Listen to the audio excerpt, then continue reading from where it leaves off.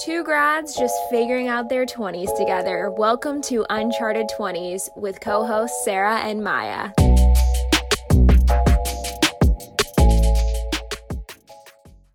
Hi, welcome to our new series. We're especially excited about this one.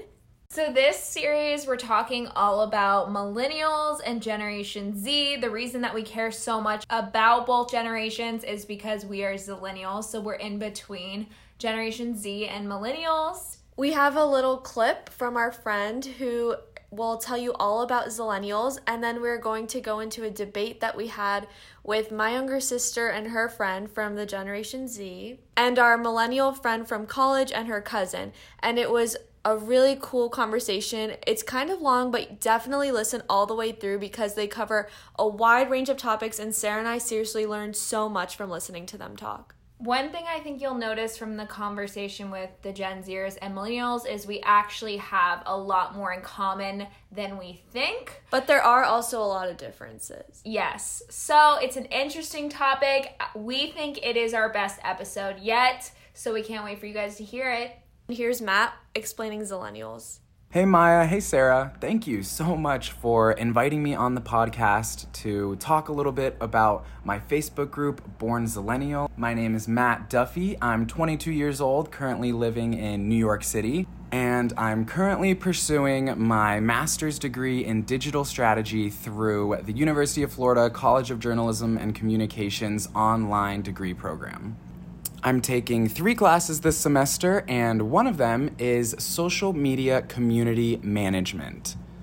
And we have a semester-long project where we have to create a private Facebook group, and then within that group, foster a sense of belonging and really create an online community. I could not think of an idea for the longest time. And finally, I just realized the one thing that kind of defines me right now is graduating virtually and being in my early 20s during a pandemic, not fully relating to millennials, especially older millennials, and then not fully relating to younger Gen Zs either. So I really just felt on the cusp of 2 generations, and I just knew that other people had the same feeling. I decided on Born Zillennial. I'd seen the term Zillennial a little bit online, and I thought it was a perfect fit to describe us. We're the group that transitioned from the non-digital to the digital first. We grew up with technology, but we didn't come out the womb holding a tablet.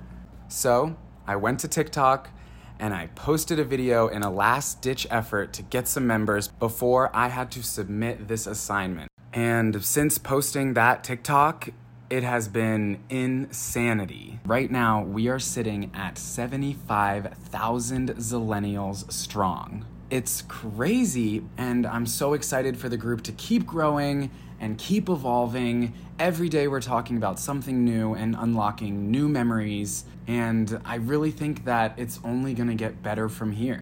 The moment we have all been waiting for, the Generation Z and Millennial debate. Thank you for being on this episode today, Gen Z versus Millennial debate or forum, whatever you would like to call it. If first the Gen Zs want to introduce yourselves. I'll go first. My name's Zoe Panjwani. I'm 17 years old, so I'm a junior in high school. I was born in 2003. I run cross country, I do speech and debate, and I'm also a vice president of a club called Girls with Goals. Okay, I'm Lucia Font. I'm 16 years old. I was born in 2003, so I'm a junior in high school also. And in high school, I run cross country, I play soccer, I play lacrosse, I'm part of speech and debate, and I'm also the vice president of a club called Girls with Goals. Oh, and Stockhouse Miami. Where basically it's like a group of 9 girls, and we just invest in the stock market and learn about the economy and finance. That's impressive. Okay, millennials, go ahead. My name's Caroline Nickerson. I'm on my favorite podcast as a guest, so this is a big moment for me. I am 26 years old. I was born in 1994. My job, I work in public engagement and science. I'm so delighted that my cousin Olivia Wells is joining today as my fellow millennial correspondent. Yeah, I'll take that segue. So I'm Olivia Wells. I'm 31. I was born in 1989. I am a marketing manager for a Fortune 500 company here in the Florida Panhandle, and I'm in the resort division. So I handle boutique hotels and food and beverage outlets. So our first topic we're going to start with is business. So the millennials, how important is money to you? Ooh. So I was thinking a lot about the differences between our generations, and Olivia, I'd love to hear if you agree, but I think that millennials and Gen Z are actually very similar, except millennials are very tired. And I'm so tired. And I think that's why money is so important, because millennials really have to suffer with like the gig economy and like the struggles of like having to work as a consultant, and maybe I know millennials are faced with like a lot of job insecurity. Like a lot of my friends have been laid off. So like money is never far from the front of my mind. And I'm getting to the age where it's like, should I start a retirement account? So that's been an interesting thing to experience. But yeah, money is very important to me. And even though like I really want to like prioritize like entrepreneurial pursuits, I always kind of have to do the cost benefit analysis to figure out if I'll be able to afford to. So, Olivia, I'd love to hear what you think. Yeah, so, okay, it's funny when we talk about millennials as a generation, we all experience something very different. Caroline and I grew up together, and yet we still like live very different lives and experience things very differently. And so, take myself, for example, the few people, the few ages above me went to college, graduated, like, life is good, right? We're all about to get jobs. And then the economy crashes and no one was hiring. And so they all had to move back in with their parents. And so that was always something in the back of my head when I was going to graduate high school. Like, do you go to college? Like, what does that look like now for me as the millennial generation? You do all these things to essentially make money, right? To find a job and to live. And it's like so uncertain. So yeah, it is important. Granted, you need money to survive and live, but it's not something that it's not always on my mind per se, because I do want to continue to live my life, and like, you don't know what tomorrow will bring, but it is important, and you do have to save, and you do have to think about tomorrow, even though it is uncertain. Zoe and Lucia, what do you think? Yeah, I totally agree that with Caroline and Olivia, that Gen Z and millennials are similar, and that money is like a huge priority in our life, I guess. And right now, like with Gen Z, what we're seeing because of the coronavirus, like a lot of people straight out of college, like can't get jobs. And as a high school student who's graduating next year, I'm kind of seeing that and kind of worried about going to college and like, will I even find a job after college? So although we're different in that we're not working yet and we don't really know like what our lives are going to be like or how money's going to play a factor, I would say that growing up, money was always and is always like a huge important thing in my life. And I wish it wasn't. I wish it didn't dominate my life. But yeah. Yeah, I agree. I really wish that money wasn't as important as it is in my life. But like Zoe said, we're not working. Our parents kind of pay for everything that we do. We don't have jobs. And so like our concerns with money aren't the same as millennials because we haven't really experienced that yet. But like, yeah, it is scary to think about because all the people that we see that do have jobs are experiencing these problems. And it's just like scary to think that that could be us. Lucia, I'm so impressed that you're like in the stock market already. I feel like you're going to be so much more prepared like when you're on the job market. I mean, my dad has a job in finance in the stock market, so, like, I guess I've always been kind of exposed because I would, like, go to work with him and stuff. Our school doesn't teach us about this kind of stuff, so we kind of had to learn for ourselves. Yeah, that's really great that you're doing that. Caroline brought this up on her own, but the whole entrepreneurial spirit, we feel like Gen Z might be most likely to start their own businesses from what we've been seeing compared to millennials. What are your thoughts on that? Olivia, do you want to take this one first? Sure, yeah, I mean... Okay, to be completely honest, I don't know many Gen Zers. I guess I am representing the senior millennial over here, so I don't know many. But I could see that to be the case just because maybe companies aren't hiring right now, especially with the pandemic. So I could see how they would be like, okay, well, let's get creative. Let's figure this out. because no one else is going to figure it out for ourselves. And I do see that across social media channels of just like them doing whatever they want, because again, no one else is going to do it for them. No one's holding their hand. And so let's take the bull by the horns, essentially. Yeah, I'd be interested to know how many Gen Z people are just kind of in the underground economy. Like, just scrolling through Venmo, a lot of the younger people, like, it's so weird that you can see other people's Venmo purchases, but that's a conversation for another podcast. But I feel like Gen Zers are just Venmoing each other for, like, you know, like, I see a lot of, like, Etsy stores popping up. And, like, I think millennials are doing that as well to an extent. But Gen Z are, like, they might, because you are younger and you're more digital natives, like, I can remember a time when there wasn't really a computer in my house, which I don't think is the case for Gen Z.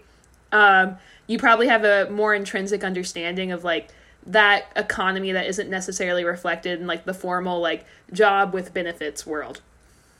Yeah, I think growing up on social media, small businesses have become like a huge thing on social media. Like the way you can communicate with others through social media helps you get your brand out more. So I think in that way, Gen Z are a lot more likely to start their own businesses and like be more creative in that sense. I think it's just so easy now. Like, it's so much easier than it ever was because of social media. And, like, I'm wearing a ring right now that I bought from Etsy, actually. Like, it's just so easy to just start your own business and, like, promote it through social media that everyone is starting on. Speaking of brands, do you care if the brands you shop from are socially conscious?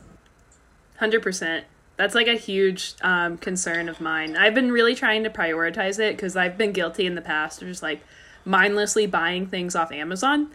But I think that might be something that's in common with both of our generations, that we're all kind of getting more progressive. 100%. I didn't participate in Prime Day. I've never been an Amazoner, and is that a word? Amazoner? Is that how you describe someone? Yeah, I think for Gen Z, like in theory, I think we would all say that we do want to support socially conscious brands, but I know that Gen Z in reality are huge on Amazon. Like Brandy Melville was such a huge thing going up. Now I know that there's been a lot of problems and controversies with like Brandy Melville and like stores like that, but I know that Gen Z still tends to shop at those stores.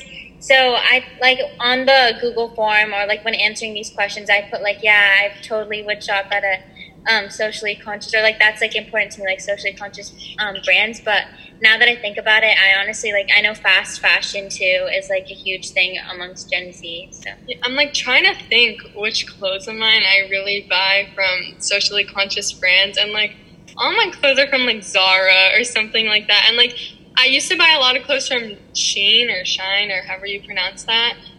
But after their scandal with like the swastika and everything, my family stopped buying from there. But other than that, I feel like I really participate in fast fashion, and I wish I didn't, but I do. Sarah and I might chime in at times at Zillennials because we're kind of in the middle, but we also have seen a lot of videos, for example, on TikTok where it'll be like knowing that shopping from Amazon isn't the best thing, but me on my way to make Jeff Bezos rich. So I feel like Gen Zs will say that one thing, but they'll do what's most comfortable or easiest for them. Yeah, I totally agree with that. I think we're going to move on to our next topic, which is about life, and we're going to start with the Gen Zers this time. So our first question in the grand scheme of things is, do you want kids? Why or why not? And also, do you want to get married? I mean, okay, I have a lot of siblings. I have 3 siblings. I'm the oldest of 4. And, like, I see my parents, like, having so many problems with us because there's just a lot of us, and, like, kids are a lot. Yeah, I would say that Gen Z are super, like, anti-having kids. Like, I've thought about it, and if I was going to have kids, I'd want to be, like, a lot older and, like, be settled completely and have a life plan. But I kind of want to live my life before I have kids. Because I always say this, once you have kids, like, your own life is basically over. And I guess Gen Z are more self-centered in that way, but I think we're also more smarter in that way. Yeah, the thing that you said about, like, your life being over when you have kids, I was talking with my mom about this the other day. I was like, oh, like, I don't think I'd want to stop working if I have kids. Like, I don't want just to, like, stop doing what I want to do and stop doing what I care about if I have kids. And my mom was kind of like, oh, but you need to be there to, like, raise your kids and everything. Like, that's what makes a good family. So I was like, oh, my God, like, what do I do? I don't know if I want kids or not. But I think if I was going to have kids, I definitely would want to adopt. That's something that I know for sure. Do you both see marriage as an important part of your life? If you do you see yourself getting married later on in life rather than earlier? Yeah, I think I would get married later on in life, definitely. I don't think I want to get married till, like, my late 30s. Yeah. And just growing up and seeing, like, different families and seeing how, like, marriage doesn't always work out, it kind of makes me think, like, is marriage even important? Like, why is that even so important in our society that you have to settle down with one person for the rest of your life? Yeah, I was thinking about it. My parents got married at 27. And, like, when I was little, I was like, oh, I'm going to get married at 27, like, just like my parents did. That's only 10 years away, and that's, like, not a long time. And so I don't know if I'm ready. Like, that's only 5 years after I would graduate from college. I barely got to live my life, and then to have to be tied to someone. It's not that I don't want to get married. If I find the right person, I probably will, but it just seems like a lot. Yeah. Okay, millennials, go. Olivia's the married one. You should answer first. So, 100% agree with you, Gen Zers. So, I've never wanted kids. I don't really enjoy them. Granted, 100% will adopt. But this would be, like, so much later in life. I want to be able to enjoy my relationship with my husband. I want to be able to do the things that we want. And not so much, like, adopt a baby. Maybe it's, like, an older child that just needs a place to call home. We've also talked about I met my husband when I was 18. We got married when I was 27. And you think that is young to get married. A lot changes between high school and going to college and getting a career. And once you find that person, you're right. You are ready, and you are ready to make a life together. So, like, they say, do you want kids? Go take a nap. Did you enjoy your nap? Okay, don't have kids. It's pretty funny. I always talk about this with my friends, but we always talk about how, like, we don't want to share a room with anyone, or, like, we don't want to share a bed with someone. We want to have, like, separate rooms because we just want our own, like, personal space, especially when getting married. And I think if I do get married, that's just something my husband's going to have to deal with because I want my own privacy. Like, I don't want to wake up to see a face every morning. Like, you do you. Hey, we write the rules that we live, right? You don't have to do what society tells you to do. So our next topic is bigger picture. Before COVID-19, what was the biggest catastrophe in your lifetime? We'll start with Gen Z. Global catastrophe. Global, anything. I think that there's two. I think the first is the rise of school shootings, which I think has affected us, like our generation, the most. And then I think the second is, like, global warming and the climate change crisis. But I think the one that's really affected us the most is the rise of school shootings, because we saw the effects of that take place, like, almost immediately with, like, school shooter drills and lockdowns and, like, everything, and just, like, this constant fear, I guess, that anyone could come into your school and with a gun and you don't know what could happen. And I feel like that wasn't like a fear for millennials, I feel like, but I don't really know. yeah, definitely. The climate crisis, because we're seeing now our current administration doesn't really believe in that, and it's kind of just ruining it for the rest of us because we don't have a say in anything, basically, because we're not, like, eligible to vote, or, like, most Gen Zs. I don't know, there's, like, older ones who are, but I think it's kind of just frustrating having to see, like, all of this play out and kind of feeling like you have no say in it. It's frustrating because, like, it's our generation that's gonna have to, like, deal with this when it's all over. Like, the clock, I don't know where it is, but it says that there's, like, 7 or 8 years left. Like, I'm gonna be in my 20s. Yeah. Like, I'm barely gonna have lived my life, and the world's just gonna be, like, gone. Like, I don't know what's gonna happen at the end of that clock, but I feel like the administration now doesn't care, and then it's us that's gonna get the worst of it. Yeah, I think for both Olivia and I, it was probably 9/11, wouldn't you say? That's my exact answer. Yeah. I think you both said you were born in 2003, right? So 2 years after 9/11. But even though I was in the first grade, like, I still remember the day, and I remember all the ramifications afterward and how scared people were. The impact it had on daily life in terms of, like, flights, in terms of, like, the Iraq War and just, like, the national dialogue. It was huge. Yes, Caroline covered that. Speaking, though, of, I didn't even consider you guys not being able to vote right now. That must be so infuriating, and that's another reason, honestly, why I wouldn't want to have children right now, because the uncertainty of the future and what are you bringing that child into? What will be the world for them? So just to circle back on that one. How important is it to you to use gender-inclusive terms for people who don't identify with a gender, and was that ever brought up in your schooling or growing up? Yeah, I mean, it's really important to me, but I think we were kind of educated after the fact. I remember there was a transgender person at my high school, and they were consistently misgendered in the yearbook, and no one really realized how bad it was until after we graduated. Like, it's really important to me, and it's never, like, I was never, like, a bigot or anything, but it wasn't something where I realized, like, the hurt people were experiencing. Olivia, what about you? Yeah, I didn't grow up with it at all. It wasn't talked about, honestly. Even when I was in high school, I grew up as a ballet dancer, and we had 2 male ballet dancers with us, and they would get picked on for they weren't out at that point because it wasn't, like, cool to come out, and it's hard for everyone to talk about it, no matter what you're going through, to come out. And so I remember them getting picked on throughout high school, but, like, that was never even a topic of gender neutral conversations. So I remember the first email that I received as a professional. This was just a couple of years ago, and in someone's signature they said they, them. I was like, that is so, I remember thinking it was so cool, and I'd never seen it before. And then I got sad for myself because that was the first time that I'd ever even, like, experienced it.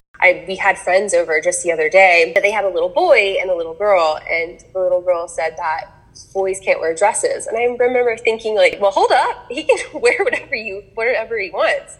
Yeah, I think Gen Z has made a lot more progress and inclusivity. Although there's a long way to go, I still think that compared to millennials, we've made a lot more progress. I saw, like, recently on TikTok, this school where it's like break gender norms, all the guys showed up at school and in skirts, which I thought was really cool. And that gained a lot of attention, that, like, all these teenage boys were wearing skirts at school, and to kind of break the, like, gender norms and stuff. And I also have noticed a lot more that people, like, in their Instagram bios put she, her. I think, like, and I think this goes for everyone in our generation, like, I've always been open and inclusive. I've never been, like, homophobic or anything, but like, because of quarantine and because of, like, social media, I really, like, became educated and understood this topic a lot more. And then I really saw the rise of gender fluidity, like Zoe said. And it's been really recently too, like, these past few months is when I've seen it the most. Yeah, same. Like, I know a lot of people that girls are kind of obsessed with now, like people like Harry Styles, or kind of icons or celebrities like Timothy Chalamet, Ezra Miller, these different people at the Met Gala too, like Billy Porter, who have been kind of breaking these gender norms, and a lot of, like, people our age are appreciating that. And, like, especially with guys wearing nail polish, like, I know a lot of girls also find that attractive. Like, I think it really came from social media, like, all of this, because we all just got exposed to it through social media. And so I think that's why people became so inclusive and so open and so understanding. Yeah, I agree. I think for our millennial generation, it came more about in college than in high school. I feel like when we were in high school and when we were younger, it still wasn't accepted as much as it is now. So we're in the middle of that, of course, as usual. But something that's really important to both of our generations, did you talk about mental health growing up with your parents or in school? Absolutely not. No. Yeah, never. Never. Not at school, not with my family. Honestly, I don't even remember people talking about, like, having anxiety. And or depression or anything like that. And maybe if someone went to a therapist, you just like, you didn't know because they didn't talk about it because it wasn't okay. Like people that went to see therapists, there was something wrong with them. And that's absolutely not the case. And I hate that there's been so many generations that have grown up that way, but thank goodness we're finally talking about it. I feel like the baby boomers and like the Gen X's and stuff were kind of like, oh, you'll just get over it. Like just get through it, just get past it. We've been through hard times. So it's interesting that that has shifted, of course. So Gen Zers, did you guys talk about it with your parents or in school? I mean, in school, yeah. We would have like our school counselor come to us in like 6th, 7th, and 8th grade and talk about like all these different topics that range from like mental health to like alcohol and drugs. We also have this program at our high school called HIP. It's like where the juniors and seniors teach the freshmen about mental health, because I know a lot of like younger kids don't really take it seriously when it's coming from an adult because they're like, oh, like you don't know. So I think that's like an important thing that our school does to make sure that like kids are really listening, that this is a problem amongst all of us and that it's okay. And also in my family, I think we've always talked about mental health. I know my parents are super adamant about me like dealing with my anxiety. They try to find me different remedies, different coping mechanisms too, which I think is super important, because if you're not exposed to that when you're younger, it could just like develop into so many worse problems when you're older. Yeah, I think my family also talked about it. Like I've never felt uncomfortable to go to my parents and tell them about what problems I've been having. I've always been able to be open with them and talk to them about it. And I think also back to social media, I think people are a lot more open about like their mental health issues on social media. People aren't really afraid to admit they have anxiety or depression or some other mental disorder anymore. And like I know that I talk about it with my friends all the time about like if I have anxiety or anything. What about going to a therapist? Is that accepted in conversation? Do people know if people go to therapists? I mean, Zoe and I have talked about it before. Yeah, we've both talked about it a lot. All my friends know that like I see a therapist, I think. I've seen a therapist before and I've told people about it. Yeah, I think that's something that we kind of like encourage with each other. Like if we're having problems, like, oh, like maybe you should talk to someone that's like more like qualified than us. And I don't really think that's a huge stigma like that it used to be now. Like I know they used to call them shrinks or something. Like no one ever says that anymore. Like. Yeah. Interesting. Do you have anxiety? That was one of the questions on the forum. We feel like all the Gen Zs who answered said yes.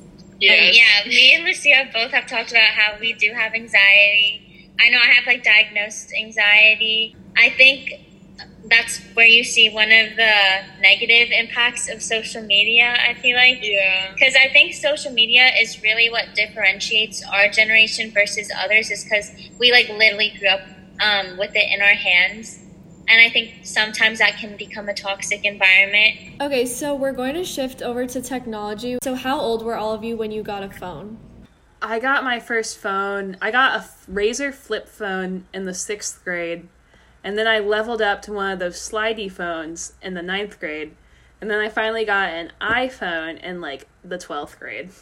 I was 15. My elementary school gave us iPads in 4th grade. So that was like the first thing I had, but my parents didn't give me a phone until I was in 6th grade.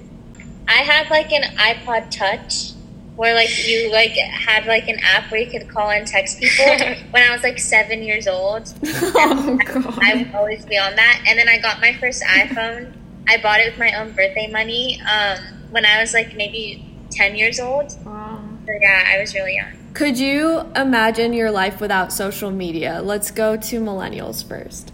Yeah, I think it'd be really cool. At first I said no, but like then I was like, no, I could imagine it. But I do like social media because I think it's a really great tool to organize. Like I should download TikTok now that you guys have been talking about it, but I love that we're all able to like organize political movements on social media. Like power to the people. Yes. Okay. So a large portion of my job is social media. I'm a social media manager. I don't know. I'm like on both sides of it. Like personally, I could get off social media, but I personally can't because my career depends on it. But to Caroline's point, yes, like it brings people together. It's actually educated me, especially through the Black Lives Matter movement, I was able to start following accounts that I wouldn't be exposed to otherwise, which is amazing. Like, how it's hard to Google people that are on the ground, grassroots, like, whereas with Instagram, you could watch an Instagram live story and be experiencing it with these people and feel their emotions. Yeah, I think this is where I see Gen Z and millennials differ the most, and that social media, I guess, has benefited millennials in the ways that you've said. But I think social media for Gen Z has been able to do all these things, but I think really it's like kind of been the changed Gen Z for the worse, I guess. Our social media I feel like is super different from millennial social media, and that millennials use it to mobilize, use it to communicate with old friends, all that stuff. But our generation thrives off of social media. Like, you walk around, everyone's on their phone all day. Social media basically just dominates our life, and I feel like it can make a lot of people feel alone. Because when you're constantly on the phone, constantly looking at what other people are doing, and you look at your own life and you're kind of just like, wow, what is my life compared to all these people? And I feel like that's constantly what Gen Z people are doing. And when I talk to my friends, the majority of time, if I'm not at school, I'm talking to them through social media. And so yeah, I think that's where Gen Z and millennials differ the most, and I definitely could not see my life without it. And as much as I love social media, I think I also hate it at the same time. And me and my friends always look at old videos of 2000s kids in high school, and we're always oh my gosh, it looks so fun. Imagine if we were there, no social media, you're just hanging out with your friends. We wish we could have that so badly. I think I wish I could say no. I mean, yes, I could live without social media. I can't. Literally, I spend so much time on my phone, and I wish I didn't, but I just don't know how to not. Especially now in quarantine, my screen time went up 4 hours a day because there's nothing else for me to do, and I just spend all my time on it. And Zoe said, Zoe's right. I think it really made our generation take a turn for the worse because we just focus on that and only that, and that's where we get everything, our news, or what our friends are doing, how we talk to them, everything that we do is on social media. What's everyone's phone screen time amounts? Really quickly before we get into that, mine's 11 hours, but that's embarrassing. But for the two Zillennials, I'm not ashamed. It's 11 hours. I'm just going to be honest. But for you Zillennials, so what I've observed for your intermediary generation social media usage, I feel you guys will disappear for a weekend and be in the wilderness, and then you'll resurface on Monday morning with an Instagram story of you in the woods. That's what I've noticed with your generation. I feel maybe Gen Z is more constantly attached to it, live streaming your life. Millennials are on there reading textbooks. Zillennials, you guys are in the woods, not using social media, but resurfacing with a cool Instagram story. I think that kind of what Olivia brought up, we think about too how we wish we couldn't be on social media, but we ultimately feel our jobs are going to make us, and which will suck us in, because any internship or job I've done, it's you need to monitor Twitter for different news sites. And I just wonder, kids our age who don't have social media, if they were put in a position like that, how would they know who to follow, what to look at, how to use it? So that, yeah, I guess I don't think that we'll have the luxury to ever get off of it just because of work life. No. Another thing I always talk about with her is I wish in college and our universities they taught us more about social media and coding. Some majors obviously do that, but in general, as I'm looking for jobs right now, I find a lot of the jobs are in communications and social media work, and in those areas I'm not as skilled as some of those majors are. Yeah, I've had so much experience running random social media accounts, whether they be fan accounts or food accounts or random accounts. So I think our generation will be super good in that. My phone screen time, this week it was pretty low. It was 6 hours, but last week it was 9. It's 9 hours a day. And what Zoe said, yeah, I have a lot of experience running social media accounts. When we started our club, Girls with Goals, the first thing we wanted to do is start the Instagram, and Zoe and I were please, can we make the Instagram? We want to make it so badly. Yeah. And so go follow our Instagram account. But, yeah, Like, I can't imagine not using social media. I don't know what my life would be like. Yeah, and like my screen time also is like super high. It's normally 7 hours a week. Sometimes it gets like higher to like 12 or something.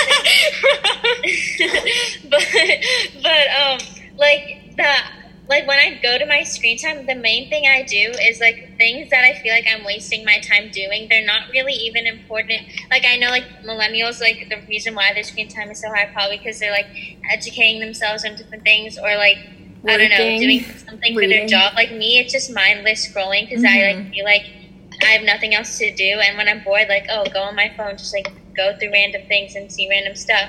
And also at the same time, I think a lot of the reason, like especially during online school, my screen time would be so high, but that's mostly because like for every single class I would have to message my friend or like FaceTime them for something. So like I've noticed that like in online school and with the whole different like coronavirus schooling format, like your phone is basically a necessity that you need to have. Like your teachers are like, oh, go do this on your phone or whatever. So I think like if you're our age and you don't have a phone, I honestly like don't understand how you would do school. Surprisingly, my screen time's only like 3 to 4 hours. It's not a lot. And I do scroll personally because Instagram's my favorite social account. Screw Facebook. I'm so over Facebook, but it exists. But yeah, and I use it just like those Gen Zers said. I use it to read articles. I've curated my Instagram feed to be politically driven and like what do I want to see and like how do I want to educate myself through that platform. There's some influencers in there, but yeah, it's not as high as you guys. Gen Zs don't have Facebook, right? The younger Gen Zs? Yeah, not a single one of my friends has Facebook. Good. And, like, my parents always try to message me things on Facebook, but like I'm just like I literally just don't have Facebook. Like Zillennials, we created our Facebook in like 6th grade. Yeah. Yeah, like I know Maya and Sarah met literally through Facebook, and that's how like you choose a roommate in college. And I don't think like colleges has switched over to like Instagram, I guess would like be the place where they would do that. So I think we're gonna have to end up getting a Facebook for something. But it's funny that you guys say that your favorite app is Instagram, because I feel like Facebook to you guys is Instagram to us. Like we hate Instagram. We think it's the most cringy thing in the world. Like we use it for like to just post our own pictures. But like I know like me or like any of my friends, like the only time we do scroll through Instagram is for politics or like DMing each other like different things about celebrities. Personally, like we like never use Instagram. I would say my favorite apps are TikTok and Twitter. Yeah, I would say the same, TikTok and Twitter. And I didn't have a Twitter until like a month ago when Zoe was like, you need to get Twitter, like it's the best app ever. So I got Twitter and now I like can't stop using it. Does everyone here have Snapchat? Snapchat, like instead of texting, like I never text my friends. I never text anyone through iMessage. Like Snapchat is literally how you communicate with other people like every single day. Like I would say TikTok and Twitter are my favorite apps, but Snapchat is probably the one I use the most. Same. Millennials, do you feel the same way about Snapchat? Snapchat used to be big, but I feel like it died. I Snapchat close friends. I don't like share stuff to my stories. I know like private stories are a huge thing amongst Gen Zers. Like we literally document every 5 seconds of our lives. And like Lucia, like if you literally look at her private story, it has like you just keep on tapping and it's just hours of her explaining a story. That's Sarah. Yeah, it's so funny because like it's so funny to see that Gen Zers are super personal with their life, especially on like private stories and stuff where like they share that with all their friends. But I feel like that's also kind of one of the toxic sides of like social media, because private stories, it's like a really big thing if like you're like you have someone on your private story and you're not on theirs. Oh, interesting. And like also I have 2 private stories, which like sounds so dumb now that I'm saying it, but I have one with like 60 people and then I have one with like 20 people. You guys have literally recreated MySpace, though. Like, you have to know, like, Olivia can give more context on the MySpace phenomenon, but it devastated me in middle school when I would be taken off people's top friends. I'd be like, oh,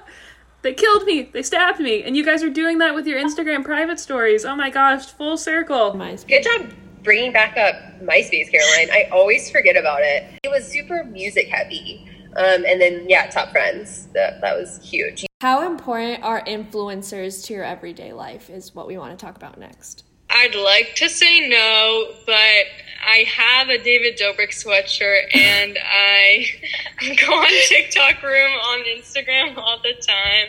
Like, I don't actually care about them. It's just, like, fun to see the drama and, like, stay updated. Yeah, I think, like, influencers are just so shoved in our face that you really can't escape them.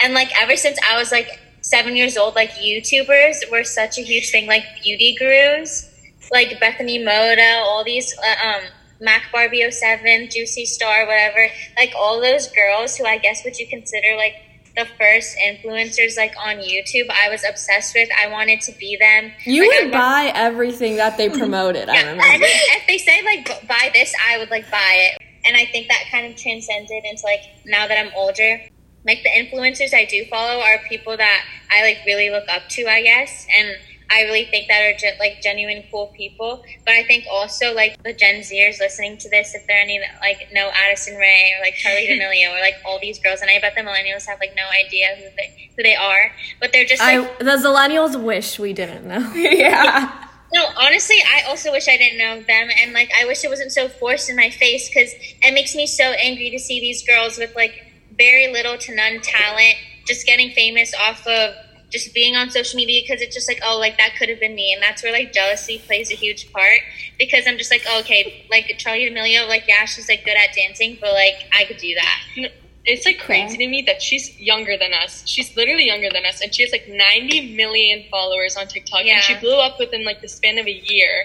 And it's, like, because one video of her dancing in her school bathroom, like, wearing a really short skirt, got famous, and now she's, like, one of the biggest influencers in the world. And Addison Rae gave the Billboard Music Award to Harry Styles last night. I was so mad. She's, like, not that much older than me, and she's meeting, like, my favorite person ever. I was like, oh my god, like, do these huge celebrities, like, just, like, the fact that, like, Addison Rae was hanging out with Khloe Kardashian, like, girl, you're not even that, like, you're not that, like, all of, like, it just makes me, it just hypes you up. It hypes you up.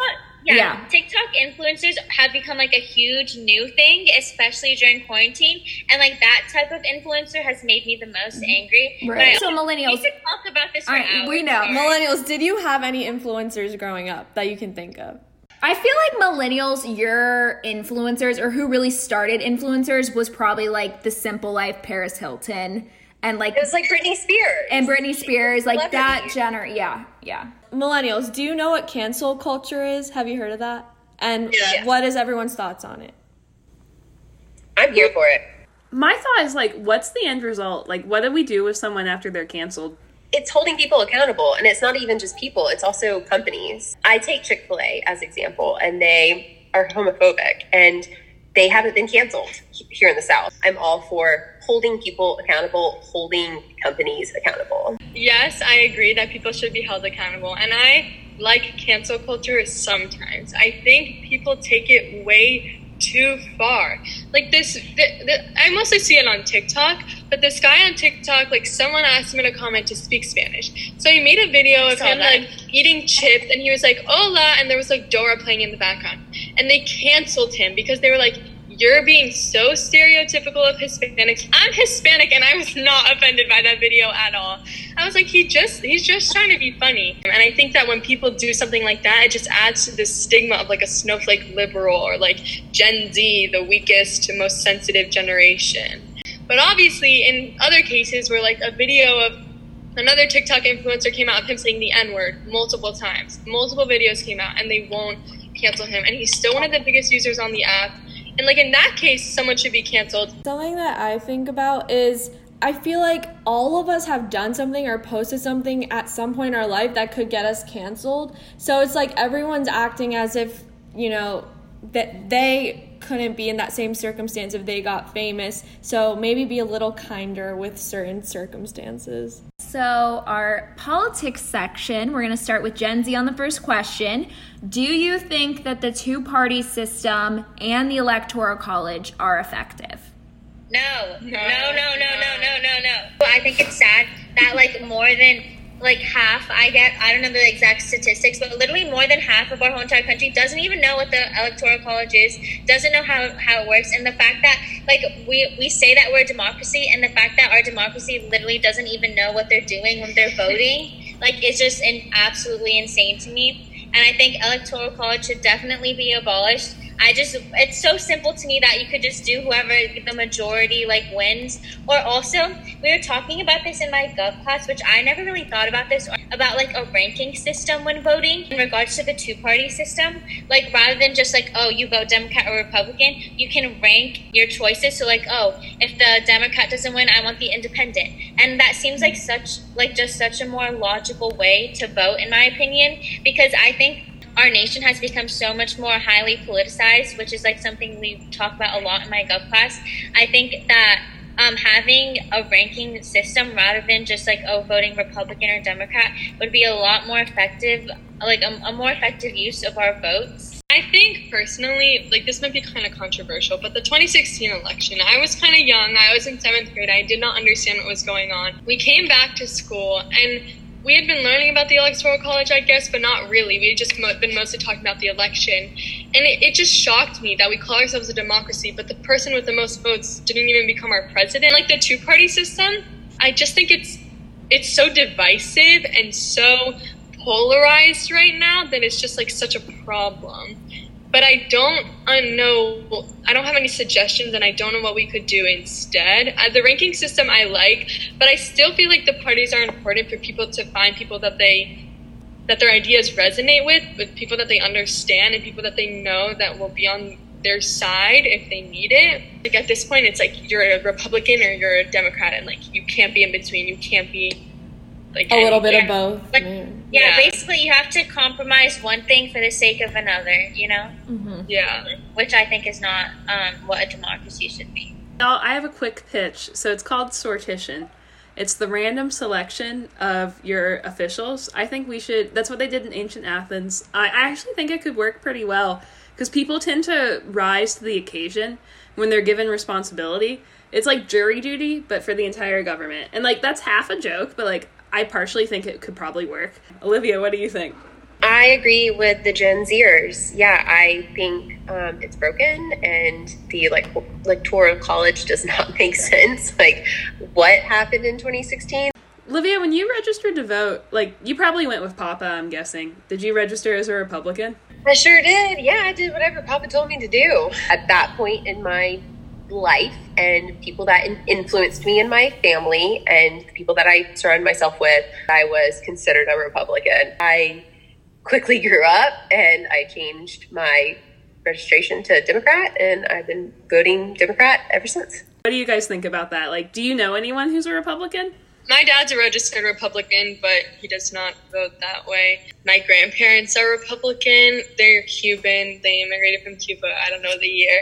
And like, I was talking to my grandmother on the phone the other day. She told me that the reason that she's Republican is because she's scared to go back to communism, which is from the country that she got kicked out of, and her life got destroyed in that country. But I was like, okay, that doesn't really make any sense. Like, Joe Biden's not going to take us to communism. There's a good faith, I think, conservative discussion to be had. Like, there are certain issues where you're like, okay, the conservative point of view could make sense, but like the current Republican Party, I just really worry that like their presidential candidate has been like seen like urging white supremacists on, like telling the Proud Boys to stand by. Like, it's just absurd. Like, that's bad. Yeah, I think that the fact that the Republican Party allowed for this to happen in the first place is like their fault, really. So it just puts a bad name on them, and I can't really see them in the same light anymore. And then this goes back to the two-party system. People are so blinded by their party. A lot of it boils down to single issue voters, though, as well. So we have to keep that in mind. So this all brings us to, were you excited about the prospect of Joe Biden being the Democratic candidate? And if not, who was your ideal candidate? I love Joe Biden. But I'm an institutionalist. Like, I was just so excited. I was like, oh, he'll be so good for the bureaucracy.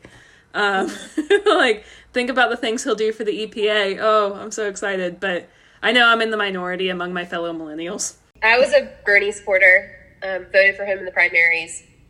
I'm excited by him about the change that he would bring on. And I know he scares a lot of people. And so that's why maybe they didn't jump on that Bernie train, but I definitely felt the burn. I wasn't necessarily mad about Joe Biden. I also wasn't really happy about him either. I was kind of just like, I don't have a say in this anyway, so for anyone not Trump. I really wish that we had a woman. I really wish we had more people of color as candidates, especially like women of color. But yeah. I was excited because I think that he's the best person to get Trump out of office. And also I like a lot of his policies, but I didn't want another old white man as president. I wanted to see, women and people of color and people in the LGBTQ community. I wanted to see some diversity instead of another. Isn't it crazy that we ended up with Bernie and Joe Biden out of all of those other candidates? Yeah, like the two oldest, like men. Like I just don't. I feel like we need more younger. They're blood. so old. Yeah. Like they're my grandparents' age. My grandfather cannot be the president of the United States. Yeah, Sarah and I were talking about there should be a max age to run for president the way there's a minimum age. You really think so? Yeah, that's what we think. I mean, there is a minimum age, 35, to be president.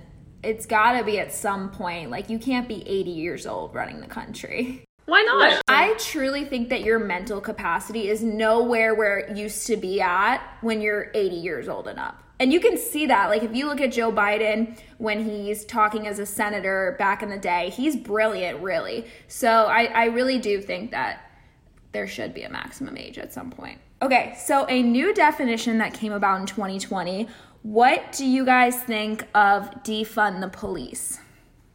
I am for it in a way that I don't think when someone's having a mental health issue, they should not be approached by someone with a badge and a gun. That does not help anyone. And I don't think there's enough training that could be done for someone that is heavily armed to help that person. There's a different kind of training. And so taking those funds from the police and putting it to someone that has the capacity to support someone that's going through that sort of mental health crisis. That's especially in Florida with the Baker Act. Like, it's just kind of messed up that our default when someone's suicidal in Florida is we call the police on them. That's like literally our law in this state. Well, I also think it should be reformed, the police. I think that there needs to be more training, like in terms of racial issues and gender issues. And I think that there needs to be more like awareness of people's mental and emotional capacity. So like sending in social workers along with officers and things like that. But I don't think defunding is the best idea because like if someone breaks into your house, like what are you going to do if you can't call the police? But I don't think that they meant, I mean, I don't really know what they meant. It's like kind of confusing to me, but like I don't think defunding the police was the best word for it. I think they should have used another word and maybe more people would have been supportive of it. Yeah, I agree. I think this is where me and Lucia differ from most Gen Zs because I know a lot of Gen Zers are always like it's like a trend or like an aesthetic almost, which I think is really disgusting. They like make like ACAB an aesthetic or all cops are bad and they like graffiti it on the walls with like their skateboards and make TikToks of it, which I think is so weird because like I know like a lot of these people genuinely don't care about these issues. It's become more of like a thing to say. And I totally agree that our systems have been corrupt since the beginning of time, and I think we definitely need to restructure it. I think the fact that other countries have way longer police force training programs than America, it's so easy to become a police officer in America. I think it should be a lot harder than it is. These other countries, like they don't reach for their gun as their first instinct. But I do think that people have made like ACAB and like all these different things have made it seem a lot more harsher that a lot of other people don't really get on board. And like I'm excited for our generation to become the people in charge because I think that's where we'll see the most change. But like sadly right now we kind of have to like restructure what we say to kind of gear towards older people because older people aren't that open to radical change. So I hope we can get there in our generation, but I think like as of now it's like sad to say I think we have to be like more practical. Going off of the whole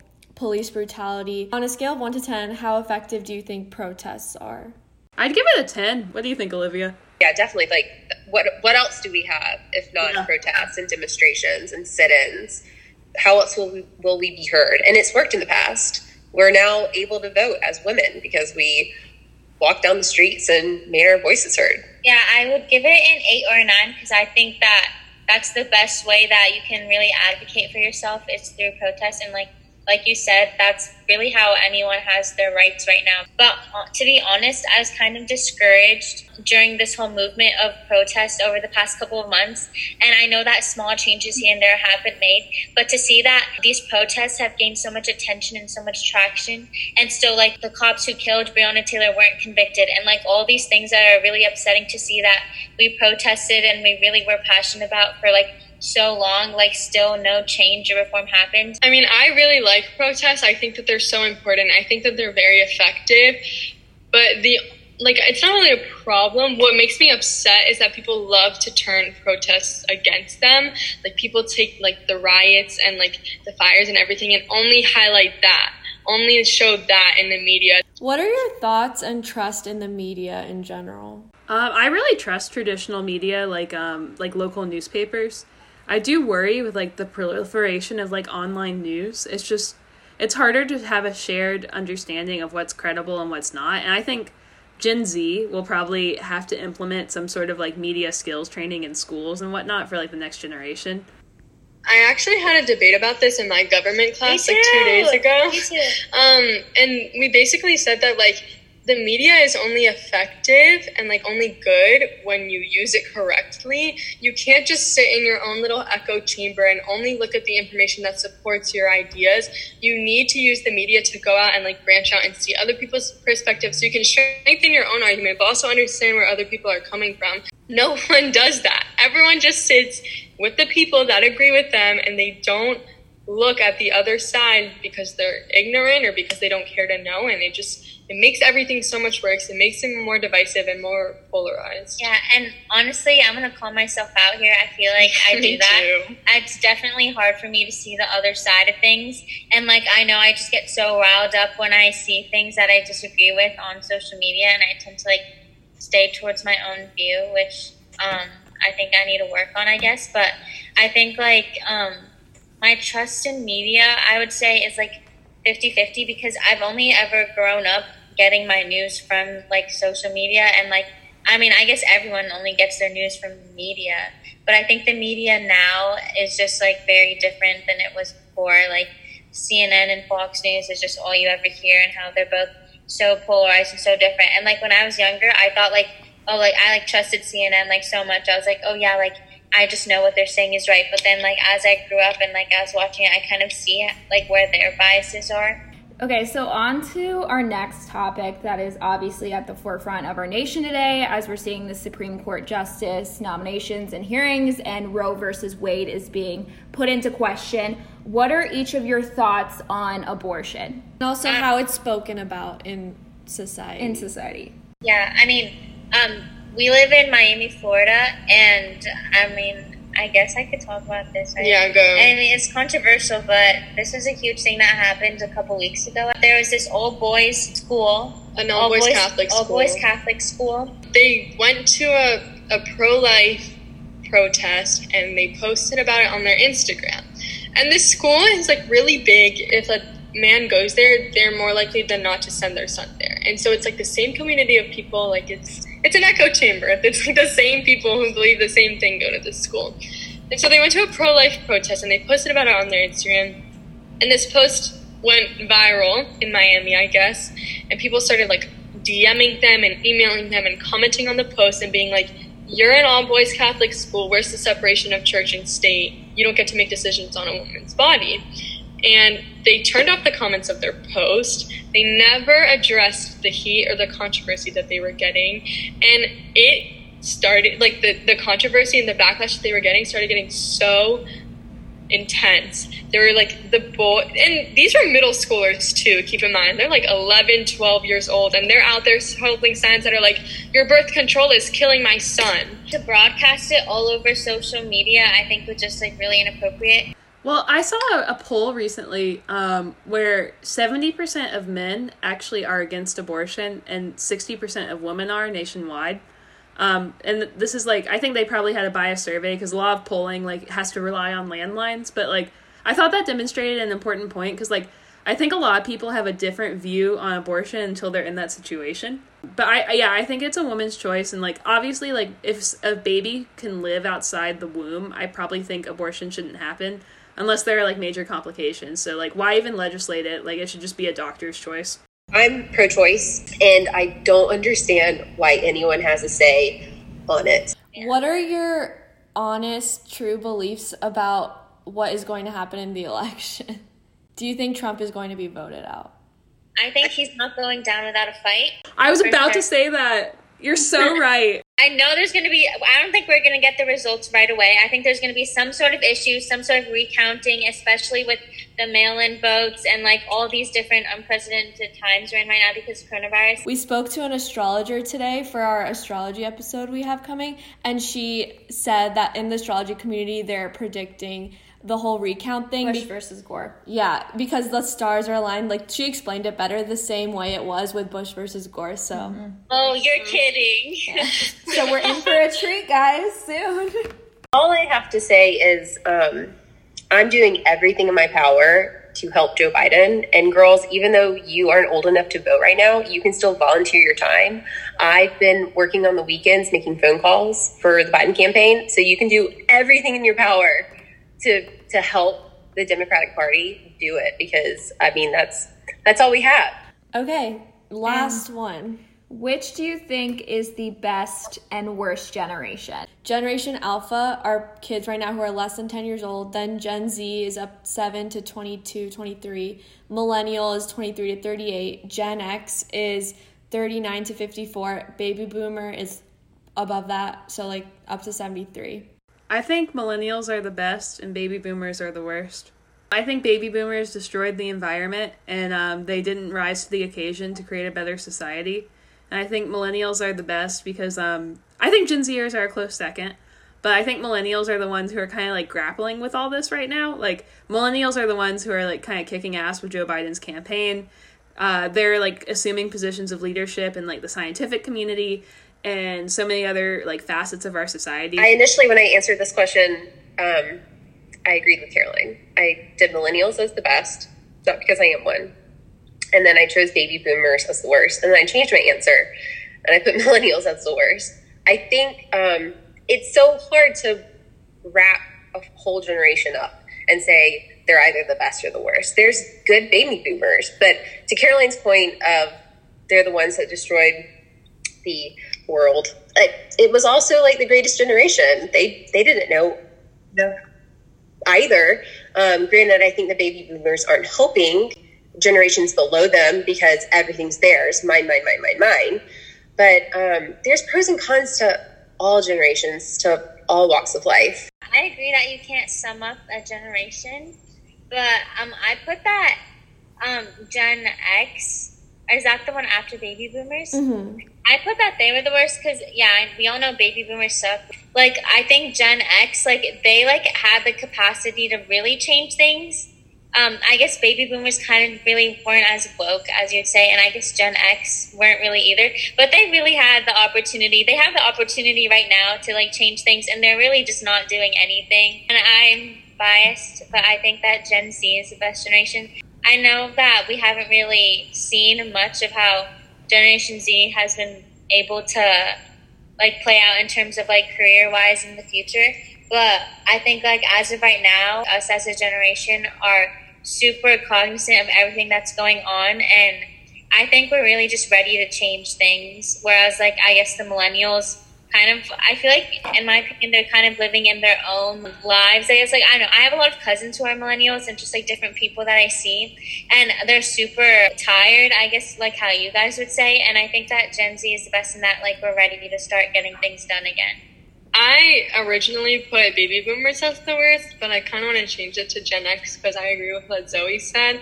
They have the opportunity to fix things right now, and they're kind of just doing nothing.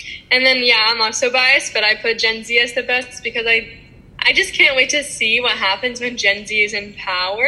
I think Gen Z is the generation that's ready to make change and, like, already is thinking about it at a younger age than most other generations did. Based on what I see off of TikTok videos, I think Gen Z will elect AOC as president at some point. Yeah, I think so. For sure. Yeah. Actually, after talking with Maya's mom, I was thinking about the Gen X as well. but the Gen X and some baby boomers as well really started a lot of the movements of our time, whether it be the women's movement, the 70s, as well as the civil rights era, which were huge for that time and monumental. So I think those generations really inspired our generations to start those movements, because we wouldn't have done it probably without them. That's true. They set the precedent for that. Yeah, well said. Well, do you guys just want to share? Did you learn anything new about the other generation we spoke to today? Any final thoughts before we wrap up?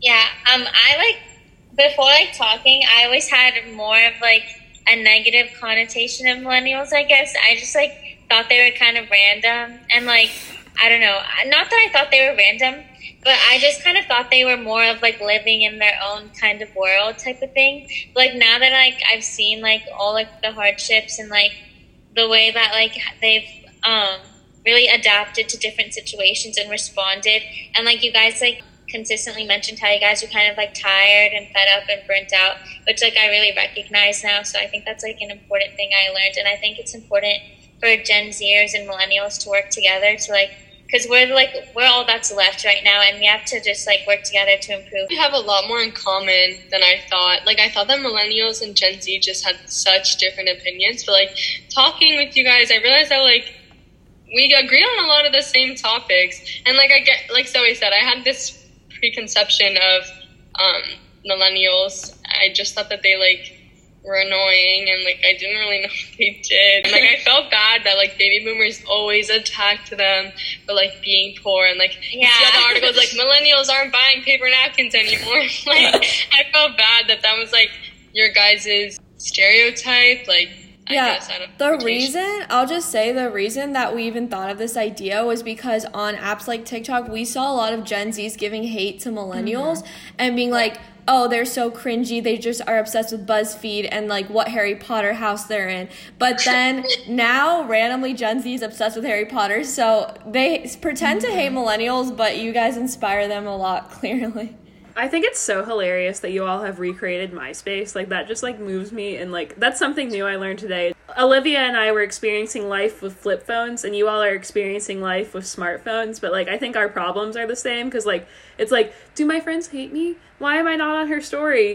But we're all just doing our best. It's just the times have changed. Yes, I've actually never had a conversation, especially an educated conversation, with high schoolers. So yeah, it was eye-opening to be able to speak with you guys and to get your thoughts. And honestly, you're talking about it in school right now, so it's a hot topic for you guys. It's on the top of your mind. I do get frustrated when millennials are in everyone's mind as this same, we drink pumpkin spice lattes and we go to Target all day, right?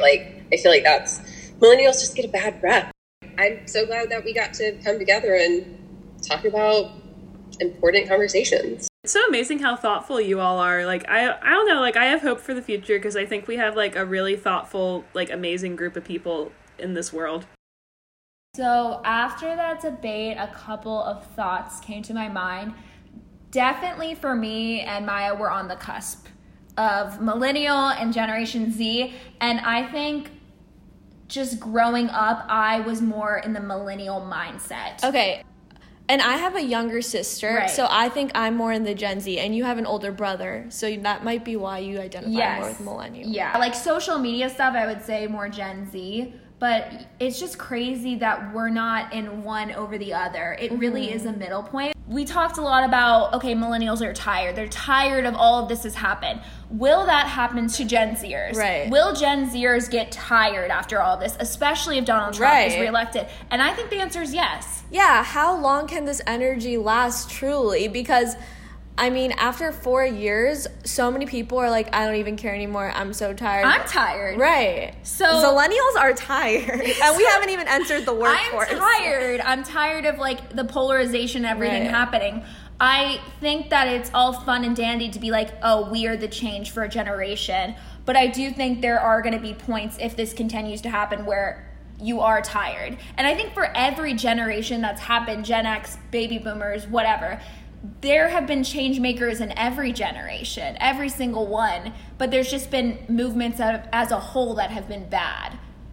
such as like not caring about the environment. But I will say Gen Z is the most accepting generation, and like the girls talked about, it was because so many things are getting normalized on social media and ways of thinking are changing that you would never have seen in an older generation, and that is probably just because they weren't exposed to it.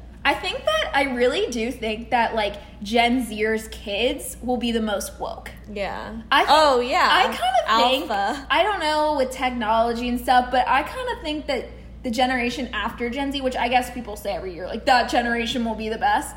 But I don't know, just like how they were raised. I mean, ideas they had to worry about a virus at age 7, 6. Yeah. So what is that generation? So that generation, I think, good luck, they're probably going to be tired at like age 10. But no, I think that like generations really following after Gen Z and such will be powerhouse generations. Thank you for listening to this week's episode, and we'll see you next time. See you next time.